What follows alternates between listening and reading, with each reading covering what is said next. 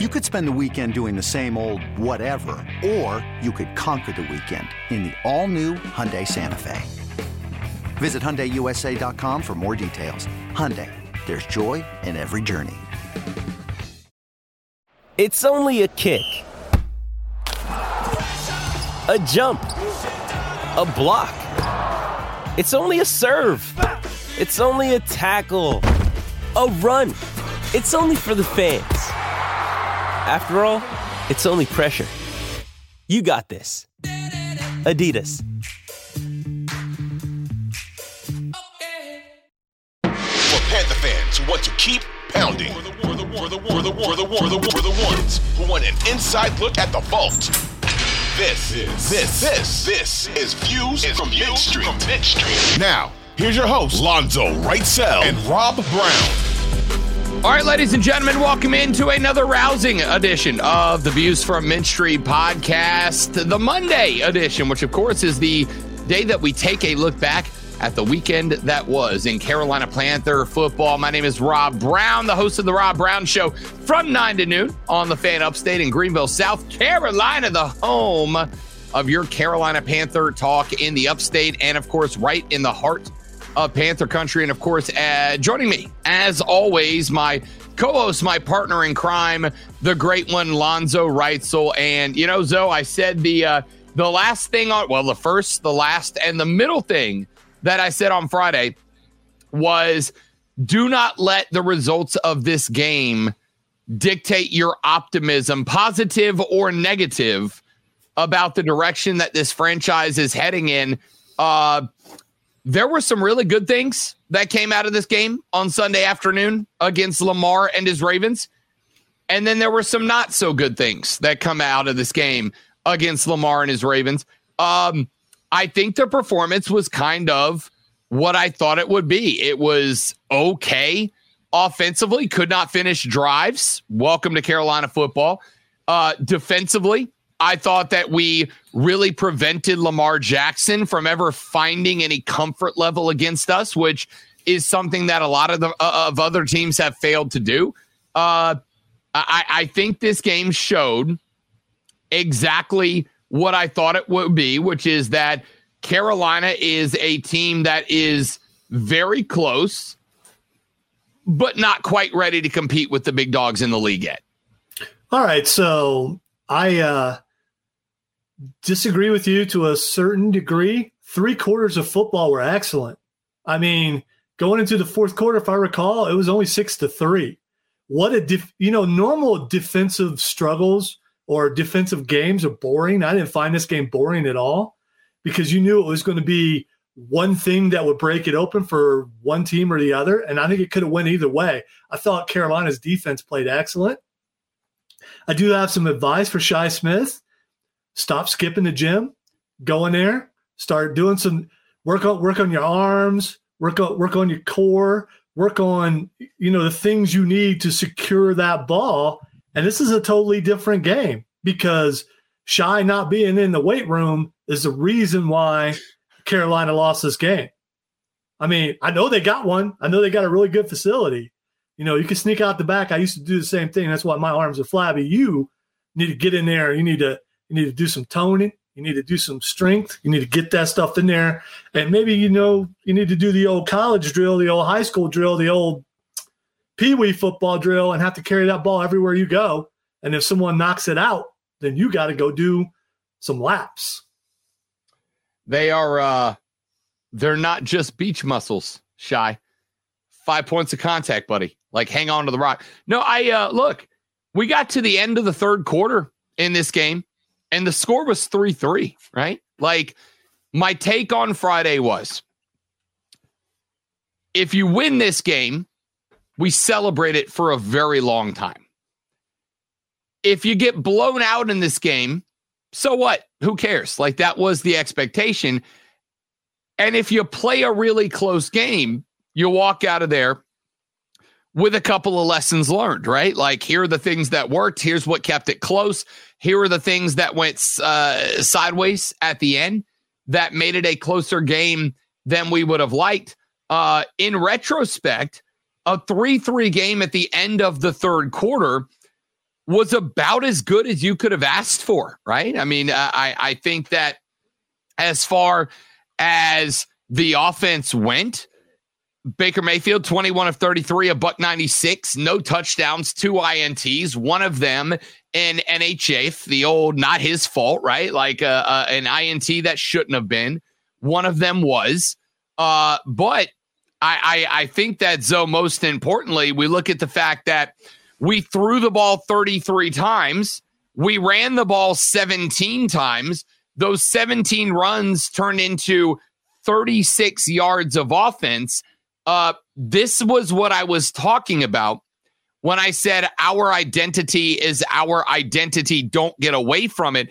I understand you had Baker back. I understand you were kind of tempted to let him turn it off, like to just let him go.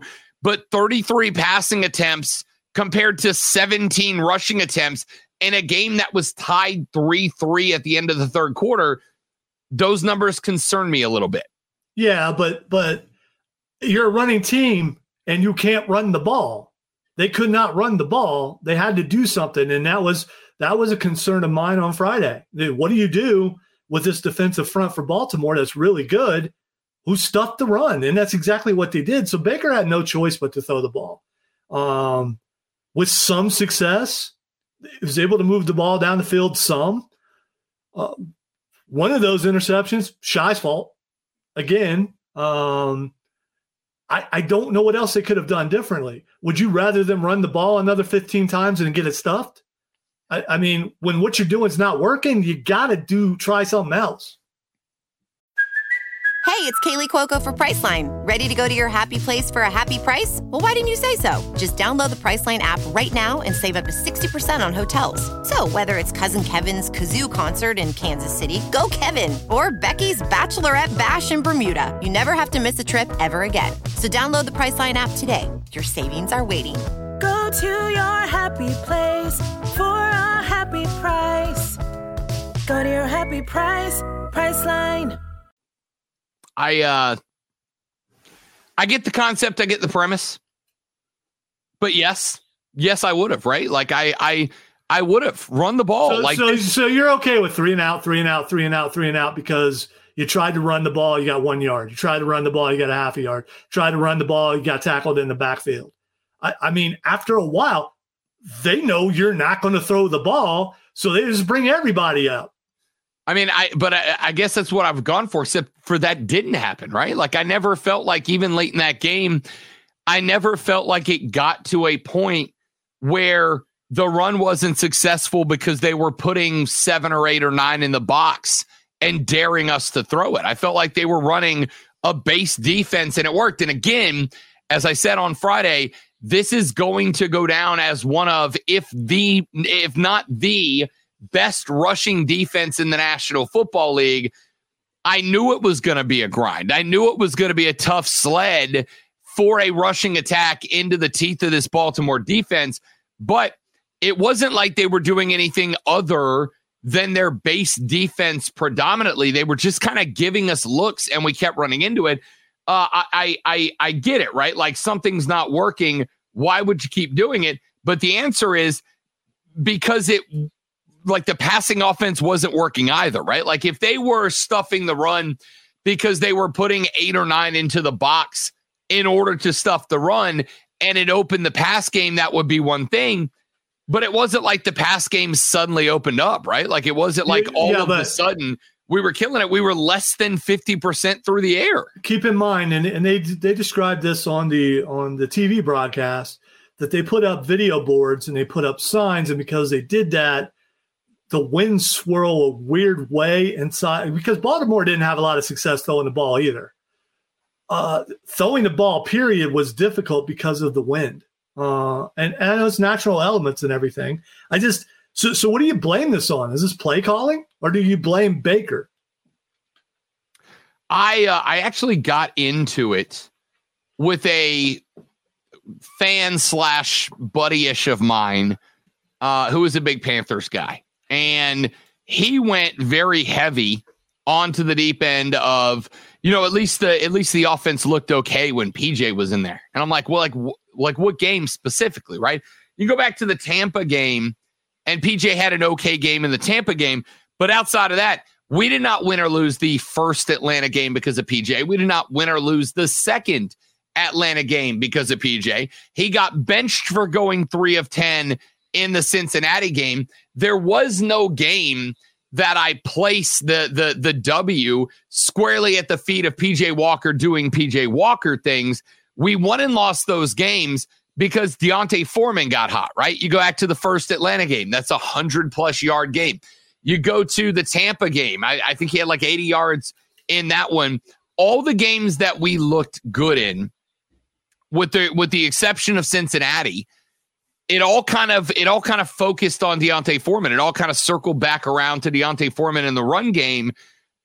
Listen, I'm not saying that had you run it 25 more times or really 25 times in total, you'd have had a much better day.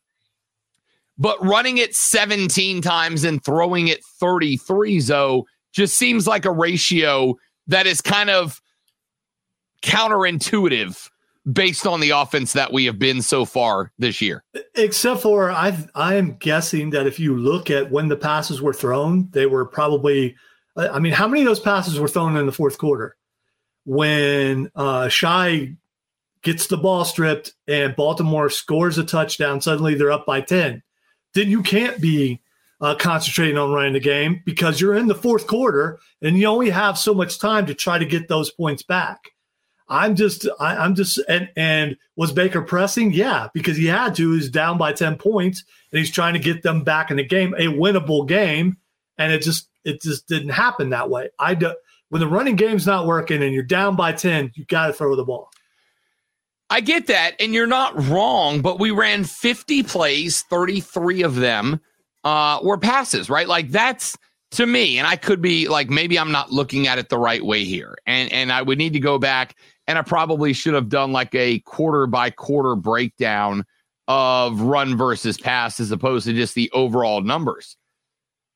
You don't get to passing the ball 66% of the time just because of the fourth quarter, right? Like that's a game-long set of plays. We threw the ball on 66% of the possessions that we had or the snaps that we had within our possession. You don't get to a 66% breakdown, Zoe, just because you're down in a hole, honestly, late in the fourth quarter, right? Because we took a 3-3 tie into the fourth quarter. It took them a while to score what would ultimately become the go-ahead touchdown in that. You don't throw 66% of the time because you're trailing in the last half of the last quarter. That is a conscious decision from start to finish of the game.